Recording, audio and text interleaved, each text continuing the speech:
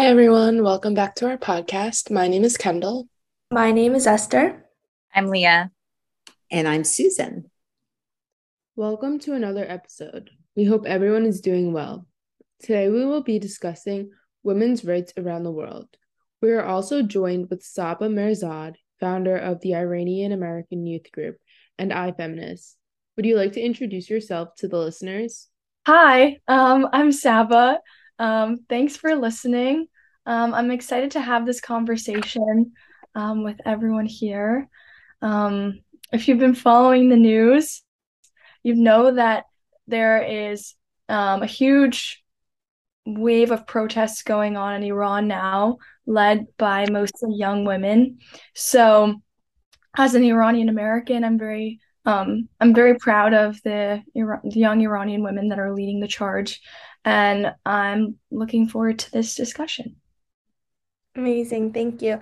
And for the listeners who don't know already, Gina Mahsa Amini was detained in Tehran by the morality police for allegedly not covering her hair, and this broke out in demonstrations after she died in police custody on September 16th.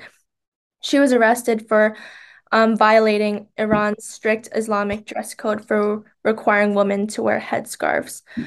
And Saba, we wanted to start off with a discussion on how you are personally impacted by her death. And could you give us a little bit about how it impacted you? Yeah. Obviously I didn't personally know Gina Mahsa, but I have grown up hearing stories about young women who experienced similar hardships, specifically during the Iranian Revolution. My immediate family hasn't been back in Iran since the revolution, and nor have I. So something that I've also grappled with as a proud Iranian American is that I don't know the culture of today in Iran. I know the culture of 40 years ago when my parents were there. So, but unfortunately, history repeats itself, and we've seen that so many times. Specifically, I grew up hearing about my dad's neighbor, who went when Khomeini, the person who led the Iranian Revolution, came into power. My dad's neighbor went to protest, and my grandma had actually told her that she shouldn't go out because she would get killed. And she had replied that she needs to go out and protest and fight for her rights because otherwise the Iranian government will go into people's homes and control what people do with their personal lives. And unfortunately, that day she was detained and killed. And so I think and she was my age. So it's crazy to think that generations of Iranian people can tell the same exact story. And so when I heard about Gina Mahsa's death, I wasn't really surprised because this is just something that I think a lot of Iranians have come to expect from this government. But I am very, very proud of the Iranian women that have stood up against this regime in response. I personally was very, very upset.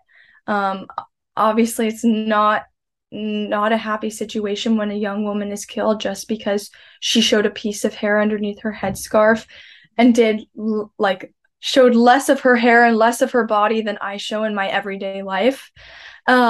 So that was really, really upsetting. But at the same time, I think it really just showed the strength of the Iranian people who have been continuing to protest for a couple of weeks now in response.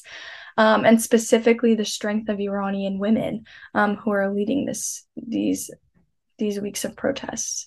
For me, I wanted to know what I could do as someone who's never been to Iran, who has no immediate plans to go to Iran, who doesn't even have family there anymore, what I can do. And I learned that a lot of the Iranian women and protesters are just asking the international community to be their voice, especially as they're being silenced with internet shutdowns.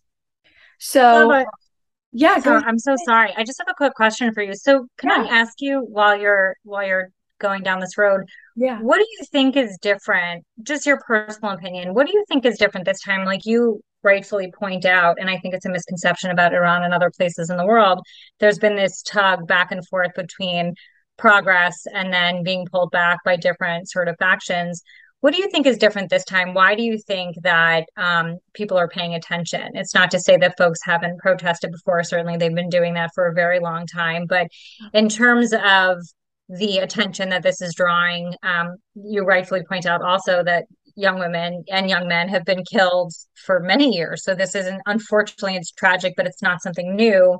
Um, what do you think is the factor here that is really getting people to pay attention? Is it the point in time, or what do you think is really bringing about the type of attention that this is getting? Yeah, I think there's a lot of factors. Firstly, I'd probably say the internet. I think the story of Gina Massa had proliferated through social media. And Iranians are pretty internet savvy, even though there are some restrictions normally. So I know that definitely plays a part, and it brings me back to the 2009 Green Revolution, where a lot of Iranians were also protesting at the time. I don't know how much you all know about that, but basically a group of Iranian protesters, there was an election in 2009, and the Iranian government, basically people had believed, and I'm pretty sure that there was proof that a certain candidate that was more progressive had won, but meanwhile another candidate was put into power instead. And so that launched a whole wave of revolutions. But I think what's different now is that internet is much stronger. And also at the same time, I think now it's just the demographics are way different. Now it's a lot of young girls, school girls that are leading the charge. And I honestly think it's also just like the international support at the same time. There weren't many rallies in support or in solidarity for the Green Revolution back in the day, because that's not really pertinent to people's daily lives, really. But even though democracy and elections are very relevant to people's lives, especially in America, but I don't think people felt that personal connection that they did with seeing Gina Massa's death and those explicit pictures of her in the hospital and post being detained. So I also think it's just like outside forces and attention from different governments and from different people outside of Iran that are also feeling fire. I was speaking to my friend who recently moved from Iran to the US, and she was saying that with the internet shutdowns, the protests are starting to die down a little bit. And also, obviously, the unfortunate government crackdowns on people that are protesting. So what I think now is fueling the fire in the media is the international protests, and the outcries and the op-eds and everything that's being put out in the media. But I do know that there are protests still continuing in Iran. I think honestly, Iranians are very savvy people and have dealt with a lot of restrictions forever. So I'm hoping, and I'm pretty sure that they're dealing with these internet restrictions and still being able to come together and protest for their rights. Yes, I sort of like connecting to Leah's question, Saba. Do you feel, I mean, there's no crystal ball that anybody could look into, but is there a feeling this time that this will continue even in spite of the crackdowns, that they're not going to back down this time, that they will continue to protest and continue to make their voices heard? Do you think this is different? I hope it's different. I think honestly, it's just showing the resilience in the Iranian people. And the protesters now are very, very resilient. I'm pretty sure hundreds of people have died and they're still continuing with the protests. So I'm hoping that this will be different and this will continue until there is some sort of change, or the demands of the protesters are being met. But it feels different, but I don't know if it's feeling different to me because more people are paying attention, or if it's actually a different thing. So I'm hoping that it's genuinely going to cause a positive change in Iran, but who knows? Hopefully. And Saba, you mentioned before about how our social media and just the media in general is just having a lot of support and attention to it, and a lot of international support as well. For me, I got the information about Gina Massa through social media and hearing about her death through social media, through my friends posting about it, through friends sending me articles. Do you think that those social media posts and what's out there on the internet right now reflects what is really going on in Iran right now? Do you think that's like a good way for people to receive information about Iran right now? I get wary about saying that social media is the best place to receive accurate information, considering all of the misinformation that's being spread on social media. I don't know if it's the best place. I definitely think it's a place to receive communication. But I don't know how many protesters are actually being or directly active on Instagram. I'd always assumed, or on different social medias, I had just assumed that they were sending videos to relatives who would then post online. I do think, though, like a huge benefit of social media is that more people are hearing about this. And unfortunately, due to the situation and due to sanctions and all of the international muddling, we can't donate to protesters in Iran. Petitions are probably not going to do much. So what is there to do is really just to publicize what's going on, to be their voice, and to persuade our government officials and our leaders to make public statements in support of the protesters, and hopefully from there be able to use their power to change. So I do think social media is a great place for people that are in support, protesters, family members of protesters, to put out information, to put out videos. But I don't know if it's the best place to receive accurate information. But then that goes into a deeper question of, will we ever receive accurate information? Like, for example, regarding the death of protesters, will we ever know a real number? Probably not. So I do think, though, it's been very, very helpful. And also rallies and protest information outside of Iran are being shared on social media, which allows more people to be involved. So when I organized a rally here at Harvard, that's how we got people to come, and people from Boston and outside the Cambridge area came as well. So it's also a really good organizing tool, I'd say. What was the response to the organization of the rally? Like, did people show up? Yeah, we had, I think, like 100 people show up. And most of the advertising we did was just through posting on social media and then sending to emails within the Harvard system, but not to outside of Boston. So something that I noticed is that a lot of Iranians are in different groups with Iranians, or online groups with Iranians in their specific areas. So that's where information got shared for the protest. But it seemed to have been received really well. What was the outcome? Can you talk about that? Like, what was your intention? Like, you organized a rally. Was it just to bring awareness to the situation? Was it to try and figure out whether there was something that can be done, in regard to the situation? I think first and foremost was definitely to get public attention and to be the voice of Iranian women. And then also just a call to action for the Harvard administration. I think a lot of students here are cognizant that Harvard has a big voice. So if our president makes a statement, it will go around. And Iranians especially value education a lot. And we have a lot of Iranians that come to Harvard. So we knew that a statement from our administration would be valuable, which unfortunately we have not had yet. And then also I think it was just to be a place where Iranians in the area can come together in support of Iranian protesters, and to show up and to hear from speakers, or to be a speaker and share their personal experiences. But mostly just solidarity and asking the Harvard administration to release a statement. And they have not yet to date? I don't think so. Do you believe that they're going to? I hope so. I don't see what the problem would be. I don't think it's that controversial of an issue for them not to release a statement, but I don't see why there hasn't been.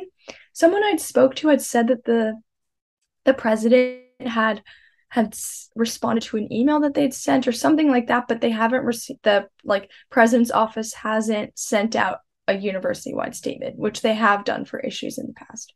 So I'm hoping that will be done. But for example, like Michelle and Barack Obama released a statement like 2 days ago or yesterday. I don't think it's that controversial of an issue. It's just human rights. Mm-hmm. And I think that what we're experiencing right now in our country is women's rights being taken away. We can see that with Roe versus Wade as well. And especially with the death of Gina Mahsa, we can see like how women's rights around the world are being impacted. And it's not really a issue that we're seeing overnight. It's a reoccurring issue in our history. And I think it's just really shocking. And I'm not even surprised at this point that these issues keep on happening, because it's just continuous and I'm so frustrated about it. I just wanted to know, Saba, I know you're the founder of the Iranian youth group. How can groups like those help convey education throughout others? Um, I think that's a tough question, just because it depends on the type of education that we want to spread. I think in terms of forcing women to put on clothes that they don't want to put on, or to not be able to receive proper health care, that type of thing, in terms of controlling women's bodies. I think it starts from the very beginning. That's normally how I would prefer our education system to change, is just from the very beginning, and to instill in young minds that everyone is an autonomous being. But at the same time, like it becomes a little bit more complex on how to explain to young children that women have the right to an abortion when they don't even know what an abortion is, or don't know how children are made, and all that stuff. So being able to convey these somewhat more complex ideas in a more simple way for young minds to learn, and then going forward be able to go through life knowing that it's not okay to control people's bodies, whether that be through a veil or through a medical procedure. So I definitely think that there's a lot to change within educational systems. And with specific organizations and groups, I think it's more of just exposing personal stories. With the Iranian American Youth Group, we have some kids that were born in Iran and moved to the US. So they've seen firsthand, and they have firsthand accounts of what's going on in Iran and how the government is controlling women's bodies. But then at the same time, that's not just happening in Iran, and I think that's something important to show. And it's happening across the world. I'm in India, I'm pretty sure they're forcing women to not wear a veil. In France, they don't allow women, or there's a lot of restrictions on women who would like to wear a hijab. So I think it starts young, and just proving that regardless of what someone looks like, what their gender identity is, where they come from, where their family comes from, it's not okay to control anyone. But I think it has to start young. Yeah, I definitely agree. Saba, how do you think that this event can be viewed as a turning point to women all over the world? I definitely think it's the most explicit way to show that no one, especially governments, don't have a right to control women's bodies.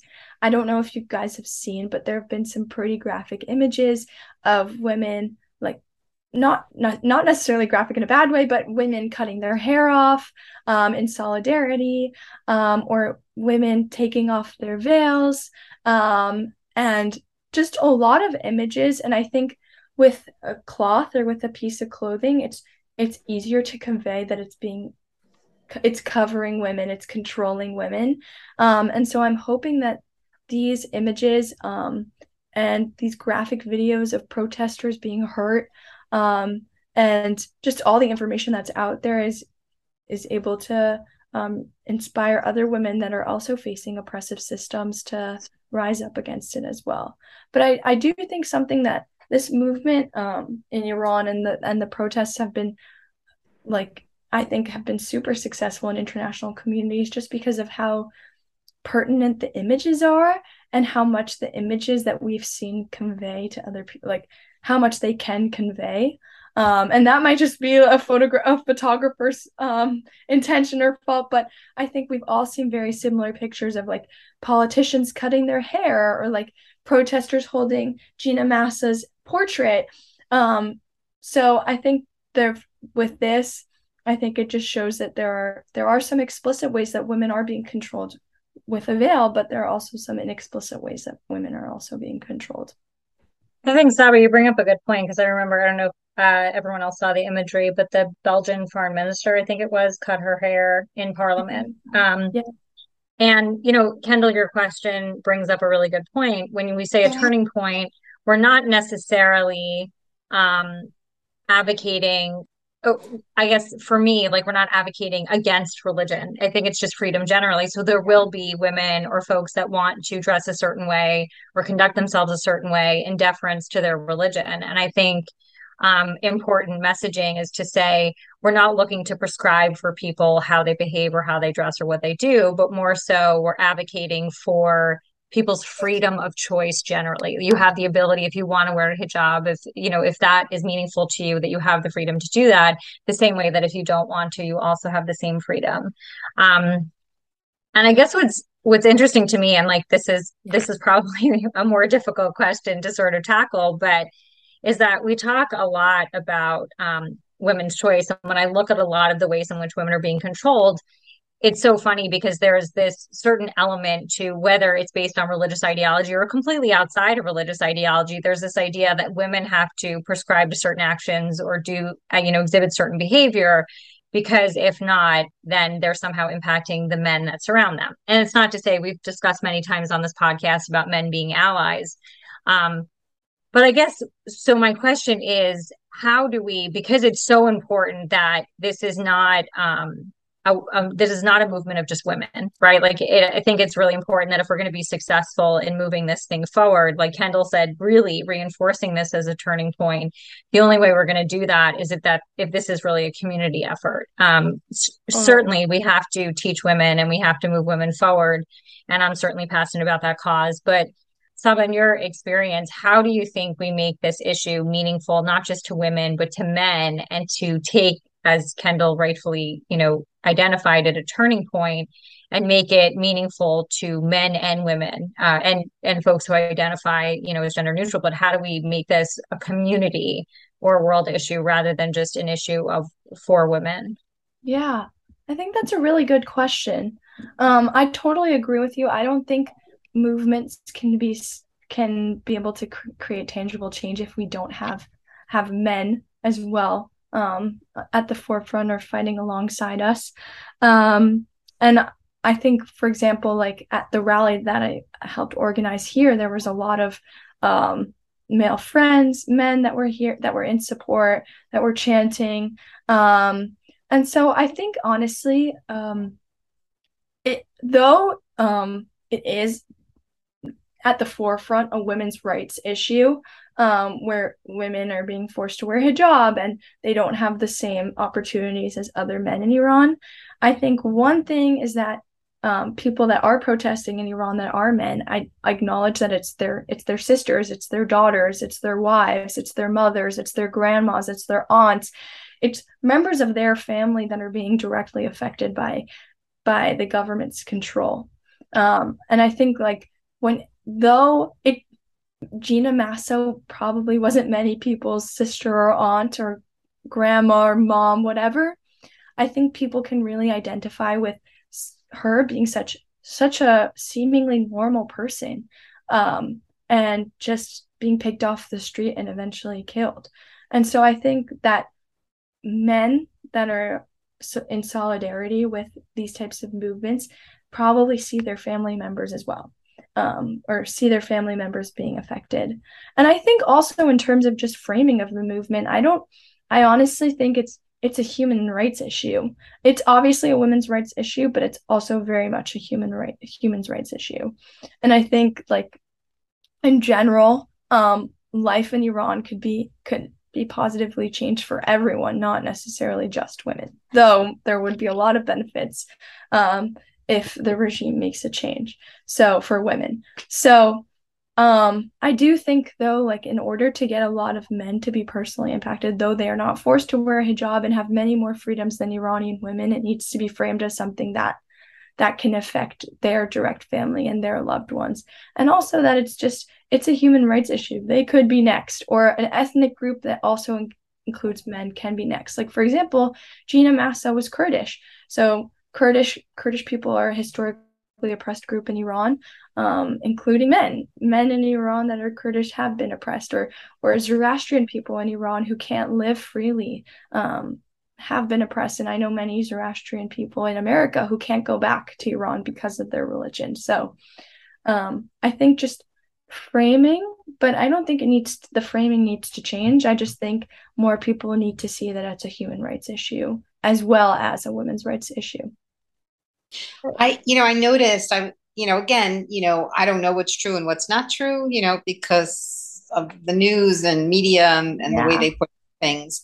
But I did know that the oil workers, the men working in the oil fields, have now joined the protest. And I don't know to what degree that they have, but is it a possibility that this woman's protest has, kind of like lit a fire under people, and that it could ignite more and more groups of people to join the protest? I mean, we're making predictions that may or may not come true. I just wondered, what you thought about, more people jumping in and signing on to help here. Yeah, I would love if more people signed on to help. I know the men's soccer team, the Iranian men's soccer team covered the Iranian flag at a game in solidarity with protesters. So I hope they also wear black uniforms. I think they were black and they covered the flag. And I hope they're okay. I really hope they are, and their team and their administrators are okay. But I know that there are a lot of men in the fight, and I think I'm hoping that more people within Iranian society will join on as well. And I also think it just sparks from a lot of frustration. Economically, Iran is not doing so well, even though Iran has so many natural resources, and there's obviously oligarchs and people that are doing very well. But I think for the majority of people, they're not doing economically well, and I wouldn't be surprised if there were frustrations. But at the same time, crippling an economy isn't necessarily going to cause everyone to protest. It might just de-energize them. But I think people are generally frustrated, and then when they see hundreds of people being killed on the streets, or when they see people being killed right in front of their eyes, then I think it does light a fire. I've seen videos of bystanders literally watching someone being attacked, and they're not even involved. I saw a text that my friend had received of her family member saying that someone was killed in front of her eyes. When you see these types of graphic imagery in front of you, that doesn't even feel real. I would be very surprised if people weren't energized. So I'm hoping that more members of the Iranian society will be energized to go out, and hopefully go out in groups, because there is power in numbers. So how can people who don't specifically relate to this issue still stand in solidarity and still support? I think honestly, Iranians are asking people that aren't in Iran, that are in other countries that aren't necessarily Iranian, to help amplify their voice. And though at the forefront of rallies there are people of Iranian descent, because they're more likely to be connected with the issue they're organizing, I do think that it is essential of people from all different backgrounds, in all different places, from all different countries, to be able to participate in these. So I think there have been nationwide rallies. I'd recommend people to go to those and just listen to people speak. It's mostly just marching and chanting, nothing intimidating at all. So I would recommend people to look and see if there's anything going on in their area. You can check Facebook, Instagram. I know that there's a lot of big accounts on social media that have been publicizing protests. I know Persian Girls United, Middle East Matters. Those big pages have been publicizing protests, or just Persian on Instagram as well. And I think also just talking about it with your family, and talking about it with your friends, talking about it at school. It's real, unfortunately, it's a weird situation where we can't really donate. There aren't resources to send over. There aren't petitions that are going to be doing anything. Rather, protesters are asking us to be their voice. So anyone can be the voice. I think amplify Iranian women's voices, and also be there to share their stories. So I think everyone from all backgrounds should be involved. Otherwise, it won't be successful. And I think even some of the stories you're telling us of, I think sometimes when these things happen anywhere, we tend to sanitize, even though our media can be really horrifying sometimes. When it comes to these really important stories, they're sort of sanitized. So in other words, we don't talk as much about the graphic things that are going on. We don't discuss it in explicit detail because, that makes people uncomfortable.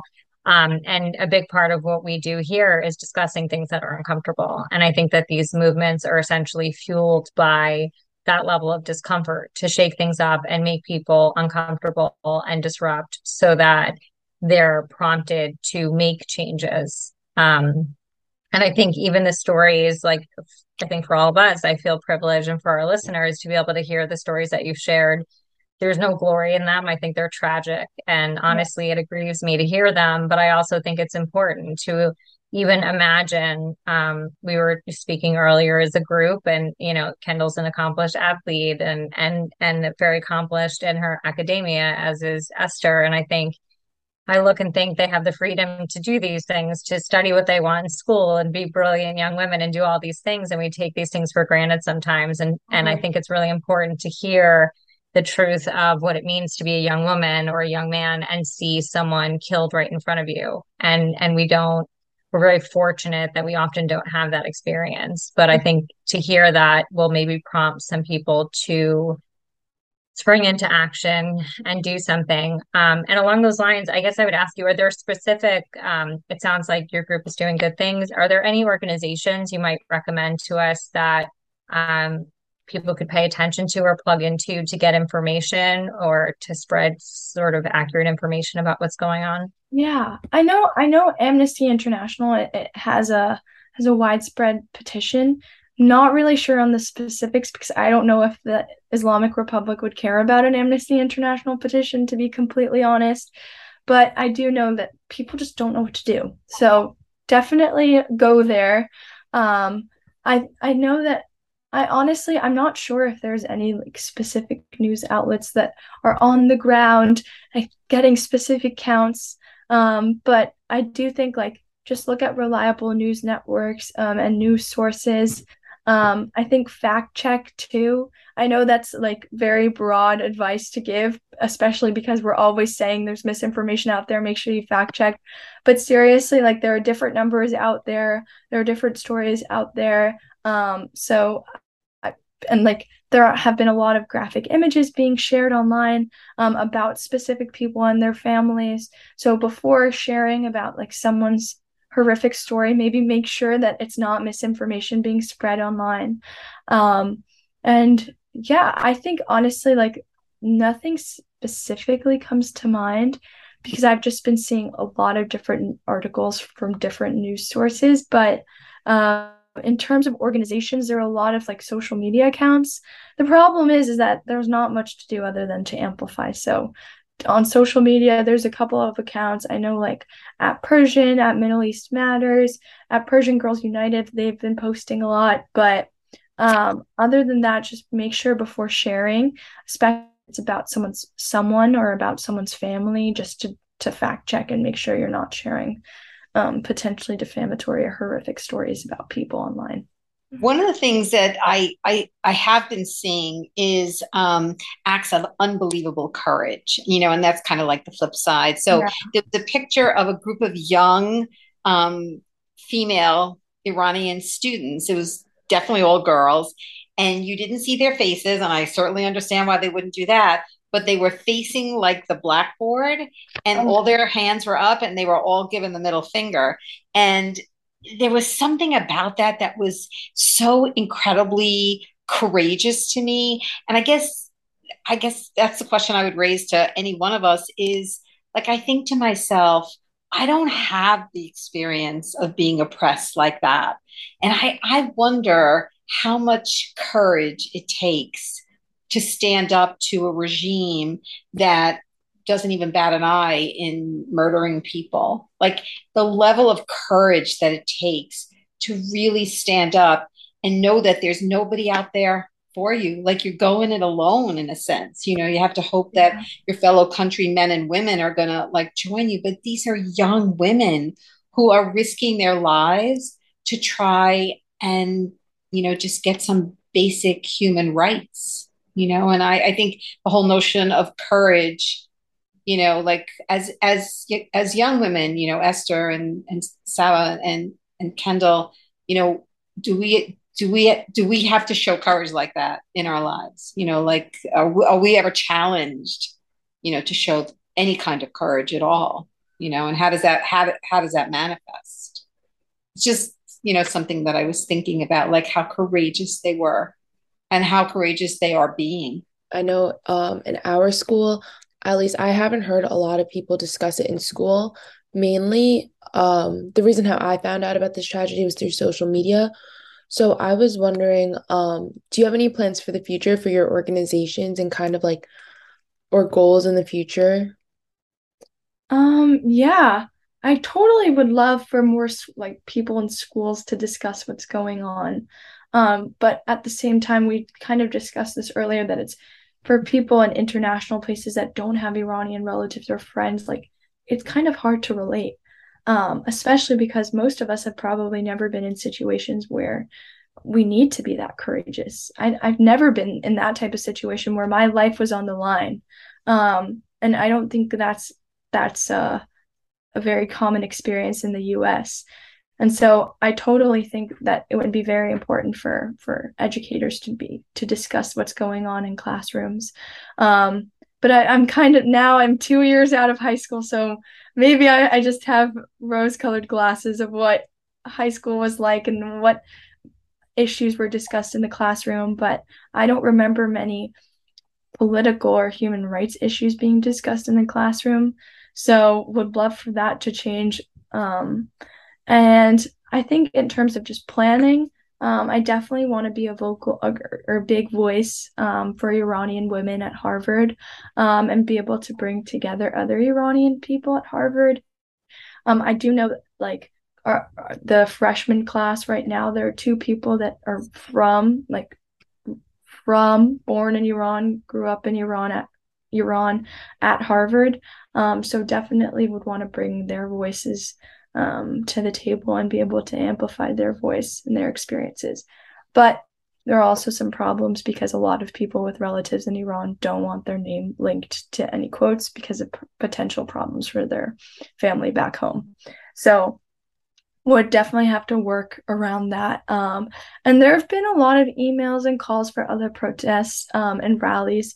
So I'm definitely considering organizing another one. It's just hard to be a student and an organizer at the same time. So definitely considering another potential rally at Harvard. And if not, there will be more rallies in Boston.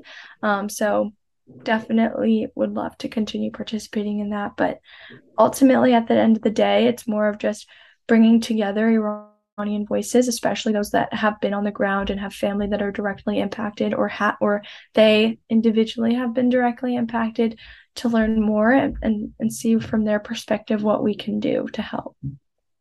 It's really inspiring how we can all like learn from this and take away so much from her death. Yeah, just something to add. I think just wanted to mention that Iranian women have almost always been this resilient. I don't think there's ever been a period in history that Iranian women, especially through times of political strife, haven't spoken out.